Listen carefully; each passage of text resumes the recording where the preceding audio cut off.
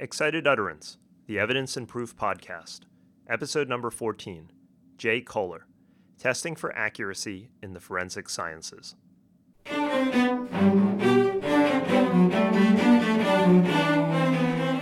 Welcome to Excited Utterance. I'm your host, Ed Cheng from Vanderbilt Law School. Excited Utterance is your podcast for cutting-edge scholarship and developments in the world of evidence. Our goal is to bring a virtual workshop to you every week throughout the academic year. This week, our guest is Jay Koehler. Jay is the Beatrice Kuhn Professor of Law at Northwestern University School of Law. Jay teaches evidence and courses on forensic science and statistics.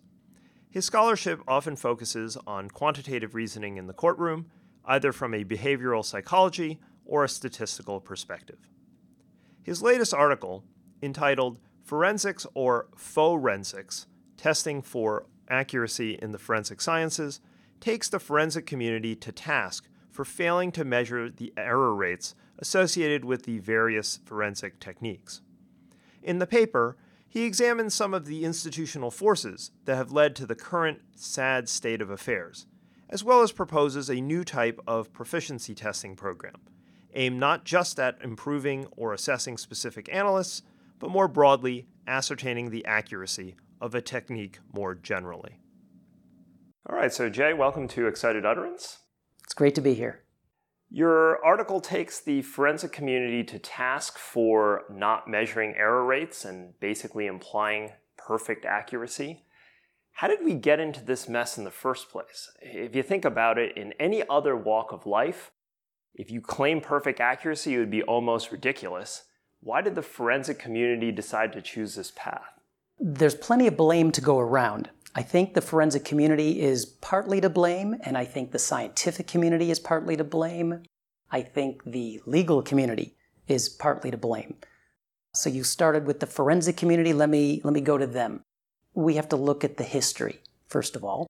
And the history of forensic science is such that forensic scientists have learned for more than 100 years that they're able to do something in particular that most scientists think they're not able to do, and that is to identify with perfect accuracy the source of any given print or marking or forensic sample. So the idea is that if only you knew what I knew, you too would be able to determine the source of this print or marking, and once you've determined the source, you can state it with 100% accuracy, 100% confidence. There's really no risk of error. It's just a matter of properly applying the techniques that we know work because we've been taught that they work with 100% accuracy. And you presaged my next question, which is, in one part, it is the forensic community's fault, but then there's a question of how did we allow the forensic community to get away with this? So who is it that has been asleep at the switch? Again, I would say there's a couple other groups that are at fault. It's the scientific community and the legal community. I'll start with the scientific community, if you don't mind, because the scientific community had a lot of chances in the last 20 or 30 years to fix this, especially with the advent of DNA evidence. They had a lot of chances and they blew it. First, I should say that the National Academy of Sciences in particular had their opportunities, and I think they blew it. There was a report on DNA evidence back in the early 1990s, and it goes by the name NRC-1. It stands for National Research Council 1, where they basically took a look at DNA evidence, which was new in the early 90s, and they said, it's good, it's okay, it's ready for prime time.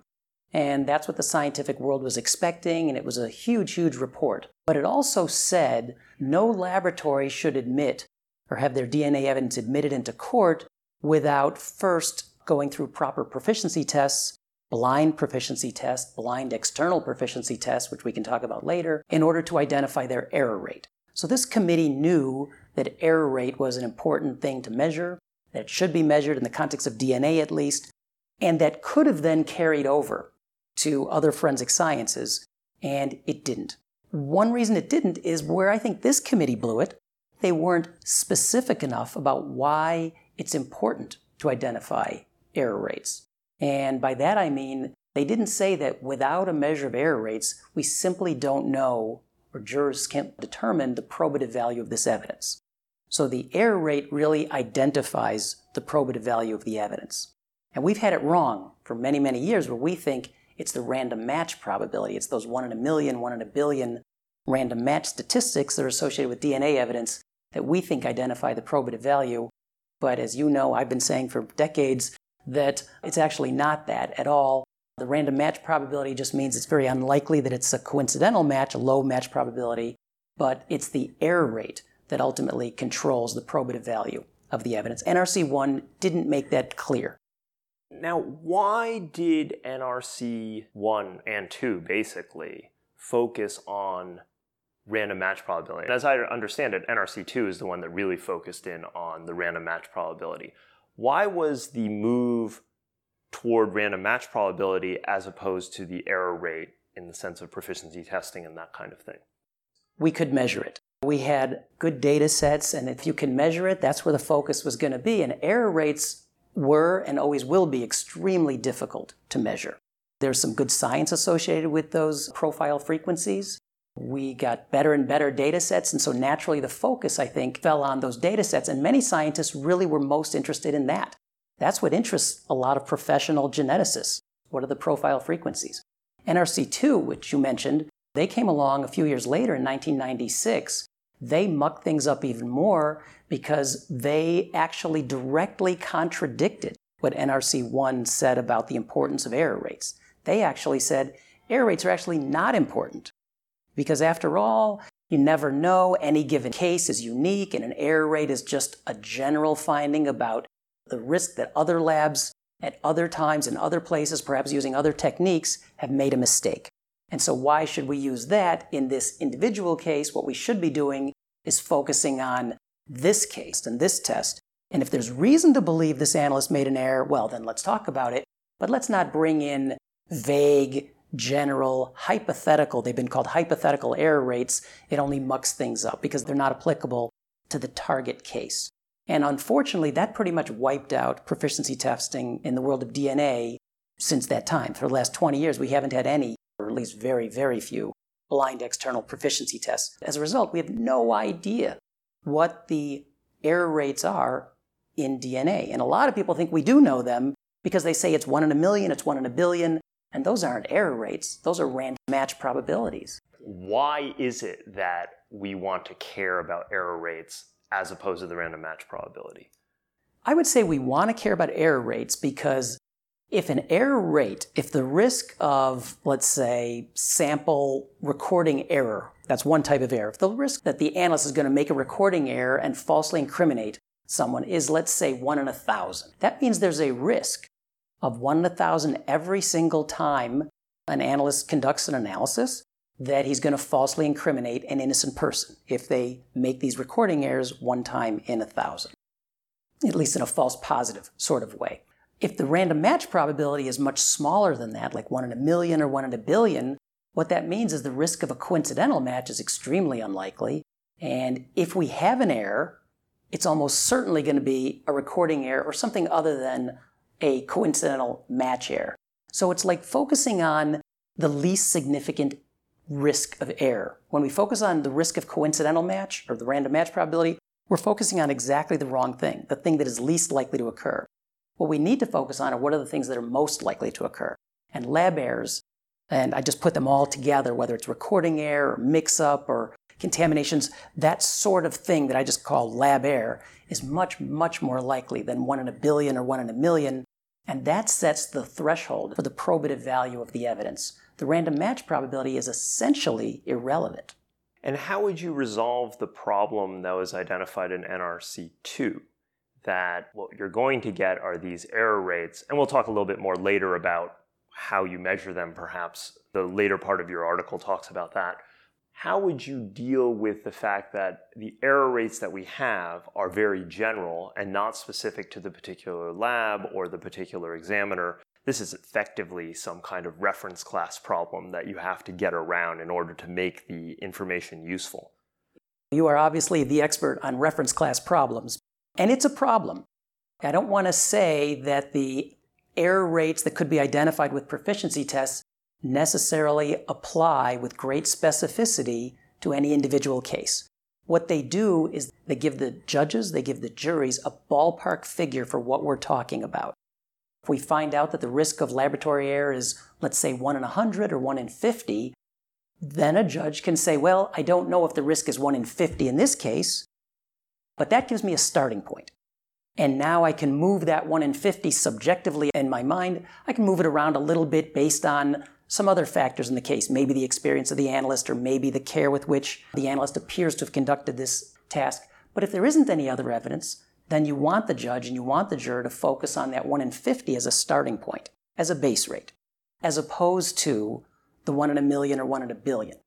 Let me poke you a little bit more on this judge and jury question. Where do you want to see this error rate evidence being used? Is this really a Daubert question where the judges should police this error rate factor more stringently?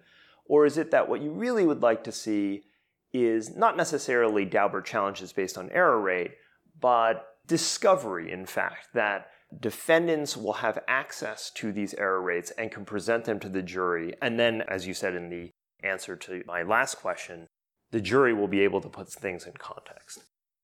I would say both, but my personal focus, my belief is that it's more important at the juror level than at the judge level. And I say that because I think much of this evidence is going to pass admissibility.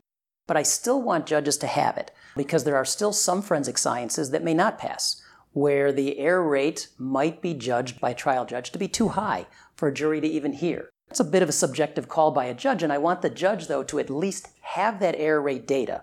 In the case of DNA, whatever those error rates are, it's almost certainly going to pass some threshold, whether the error rate's 1 in 1,000 or 1 in 500 or even 1 in 50. False positive error rate, if we have numbers like that, it still seems to me the evidence is probative. It still should get by a Daubert hearing.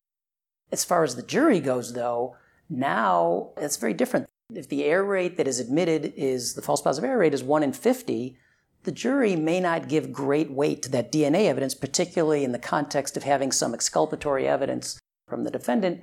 And so that could actually change the outcomes of trials. As opposed to what some forensic scientists have argued for, they've said, and just to jump ahead here, some forensic scientists have said, well, this is all sort of pointless because what's a jury going to do with those error rates anyway? And I don't know if that was one of your next questions. That's right. Everybody comes to that question eventually. Well, what are we really going to do with these numbers even if we had them? And this forensic scientist, Christophe Champeau, you may know as well, has argued in print that it's really kind of pointless because if we gave jurors a number, like 1 in 100 or 1 in 1,000, they're simply going to ignore it because they're going to say, well, I don't have any specific reason to doubt this particular analysis, and so I'm just going to fully credit the analysis. If people are doing that, then that's a mistake, and we're going to have to work on jurors. We have to figure out some better way to present the 1 in 50 or 1 in 1,000 or whatever the error rate is to jurors so they're not fully crediting it. He may be right. Maybe a lot of people are going to be inclined to disregard a relatively small error rate, but we need to make jurors aware that there's a difference between a 1 in 50 and a 1 in 1,000, especially in a close case. That was, in fact, the question I was going to ask, which is, well, jurors are not going to really understand. We largely limp along on this idea that jurors have some vague idea of whether or not it's DNA, which is generally thought to be better, or it's some other kind of forensics, which is generally thought to be a little worse. Then you just allow them to qualitatively touch on these issues. In many ways, I was going to play devil's advocate because I like having the numbers. I would prefer that we show the jurors that. But your view, I take it, is similar to mine, which is that the quantitative information is still valuable and that we don't want to move to an entirely qualitative regime here. No, I don't like the qualitative regime at all. I know that's a very popular thing to do, to talk about error is very unlikely and that sort of thing. All that's doing is introducing a lot of unnecessary subjectivity because very unlikely to you means something very different to me. I think we should introduce the numbers and then try to get people to understand what the numbers mean so that we narrow the range of difference that individuals may have when they think about a 1 in 100 or a 1 in 1,000.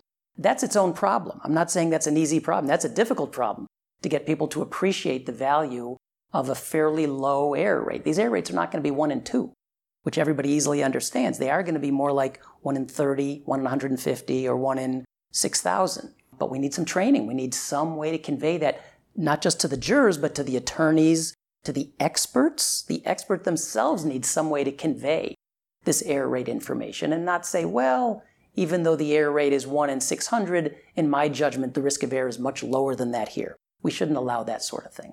Let me move a little bit to your discussion of fingerprints. So you note in your article that there has been some progress on error rates, that error rates have been calculated in the fingerprint area to some degree. Can you summarize briefly some of those results and why you think those are actually insufficient and not actually what we want? As far as proficiency test studies that have been done go, the studies that I mentioned in this paper are very good. One is by Ullery et al. In, I believe, 2011, and the other, I think the name is Pacheco, I'm not sure how to pronounce it, Pacheco et al. In 2014. I might refer to that as the Miami-Dade study. Both of them were studies with actual fingerprint examiners. They were given pairs of prints, and they were asked to declare matches or non-matches, and some matched and some didn't match in truth. In general, the results were pretty good in the false positive error sense. I believe that in both cases, the false positive error rates were under 1% when you take into account extremely minor variations in the prints. And so that's good news. Generally, that's good news for the profession. Generally, when a fingerprint analyst declares a match, the risk of false positive error appears to be on the order of 1%, at least in studies like this. The reason I criticize those studies, the fault that I find is, number one, these are volunteers. They're not your run-of-the-mill fingerprint examiner. Number two, they know that they're in studies, which I think makes a big difference. And there's a lot of evidence that makes a difference, that analysts do respond differently when they know they're in a test versus when they know they're in an actual case situation. And specifically, when they're in tests, they're much more cautious. They're very nervous about committing a false positive error that can be traced to them. Number three, I question the amount of interest, for lack of a better word, that the researchers may have. I don't want to imply in any way the researchers are dishonest or cheating or doing anything, or even motivated to come up with a certain result. But in the name of science, when you have an interested party like the FBI running these tests, when you have researchers who actually are being paid by the FBI, work for the FBI, running tests that affect the FBI's credibility, and the FBI does do the lion's share of the fingerprints in this country, I think that's a bad idea. And I think what we need is some disinterested agency running these tests. So that's the primary fault that I find, that they're volunteers, they know they're being tested, and that they're not being run by disinterested parties. So take that further. How do we fix this? What's your thought on how we get out of this mess and have greater levels of proficiency testing and more information about error rates? I think we need a government agency to run the show, something like the National Academy of Sciences, some sort of subgroup where forensic scientists work with statisticians like yourself, with psychologists like myself, and a variety of other people in designing a very good set of proficiency tests. And we can talk about what those features might look like. But the idea is that those exams then get sent around to laboratories throughout the country. And by the way, it wouldn't be extremely burdensome, because I don't have in mind making every examiner participate in lots of tests all the time. In fact, my sense is most examiners won't participate in a proficiency test on a regular basis, because I think our goal should be to just identify what's the rate of error on average with firearms analysis, DNA, fingerprints, paint chips, whatever it might be. And so these tests get sent around to the different labs as if they were casework. That's the idea. And the analysts won't know that they're actually participating in a test. And because I'm not that interested, or I think we shouldn't be that interested in identifying an individual examiner's error rate, because I think that's impractical, I think what we want to know is industry-wide, because that's what gives the judges a ballpark figure for how good this stuff is. A separate question is, how good is this analyst? That's its own issue, but I think these tests can be run in a practical way. And this is the distinction that you make in the article about type 1 and type 2. And here, I'm pretty certain that this has nothing to do with type 1 versus type 2 error. It's really about, are you conducting the test for internal validation purposes, which is where you're trying to figure out whether an examiner is any good, versus when you treat the system as a whole and you basically provide exemplars for casework to test the accuracy of the system as a whole. Yeah, that's a great way to say it. You said it better than I did in the article. Well, I'm trying to distinguish between type 1 are the kinds of proficiency tests that we currently do, where we're trying to make the examiners better. And that seems to be the forensic science community's goal. We give these tests in order to figure out what the problems are and how we can make the examiner better. The problem is those tests aren't designed to identify rates of error. They're designed to figure out strengths and weaknesses and where more training is needed and where the individual analyst or individual laboratory needs more focus. The analogy I give there is we buy SAT practice guides to help us figure out, are we good at math? Do I need more work on vocabulary problems and that sort of thing? And so those are tests, but it doesn't make a lot of sense to talk about exactly how many problems you missed on the SAT practice test when you're really taking those tests to figure out what do I need to beef up on before the actual test. The actual SAT test is analogous to my type 2 tests, where the goal now is no longer to make you a better mathematician. The goal now is no longer to make the forensic scientist better at his job. The goal is to satisfy an external constituency's interest in knowing how good are they. And that's what a type 2 test is all about. That's what an actual SAT test is all about. And that's what we don't have today. Incredibly enough, we don't have any type 2 tests. Let me ask you a final question. The problem that we've been talking about, this lack of error rate, as you suggested at the beginning of the interview, it's been around, broadly speaking, for quite some time. Are you optimistic about the chances for reform over, say, the next 10 years? And if so, why? And if not, why not? I am not optimistic. Sorry to say I'm not optimistic. I put that in writing as well. Because a lot of constituencies have to come together and agree. Number one, they have to agree that there's a problem. Right there, I think we run into trouble because a number of groups have said, a number of very influential people have said, there really isn't a problem here. If there is a problem, the answer is retesting. The answer is not to try to identify rates of error that have nothing to do with the instant case, sort of the NRC2 argument. So that's a big one. It's expensive. It will be expensive. My sense is the benefits are worth it, both in terms of what judges get and what jurors get. And I think it's worth it in terms of fixing the misconceptions that we have. There's going to be another side that says, no, that won't fix the misconceptions. Jurors aren't going to know what to do with that evidence anyway. The Champeau argument, essentially. Given the expense, given that people say there's a different way that we should be going, we shouldn't talk about hypothetical error rates, and given that some people say jurors won't make good use of this anyway, I'm not optimistic about this happening in the next 10 years. Well, on that depressing note, Jay, thanks for being on the show. Your work on various types of statistical evidence has been a real resource for me over the years, and I'm delighted we were able to share some of it with our audience. Thanks, Ed. As we discussed in the interview, the lack of error rates for forensic techniques is a problem that has been with us for quite some time now. And if Jay's gloomy prediction is true, it will be one that will persist well into the future. In many ways, it is a problem that is both understandable and puzzling. Understandable because established practitioners in any field have little incentive to test themselves and potentially show themselves to be wrong or foolish. Puzzling because at some point in time, the legal system established a norm of using these techniques and their conclusions without demanding a measure of their accuracy. I should re-emphasize that despite playing devil's advocate at the time, I agree with Jay that we need quantitative measures of accuracy, coupled with research on how to best teach jurors how to use them. For many of these techniques, people have little inherent sense of their evidentiary worth. If an expert declares a match between a footprint and the defendant's shoe, few of us have any experience telling us how reliable such a match might be. Indeed, even in places where we think we know how to weigh evidence, for example, credibility determinations about whether a person is lying, the social science suggests that we are much worse than we think. The irony is that what Jay proposes, essentially a form of blind testing, and what many of us view to be the dream, is not some radical idea, at least outside the legal context. It is, after all, what we'd expect to find in any modern manufacturing process with quality control. And the fact that we test toasters in this way, but not the forensic techniques that decide guilt or innocence, is the greatest mystery of all. That does it for this week's episode of Excited Utterance. And with this, our 14th episode, we reach the end of the first season of Excited Utterance.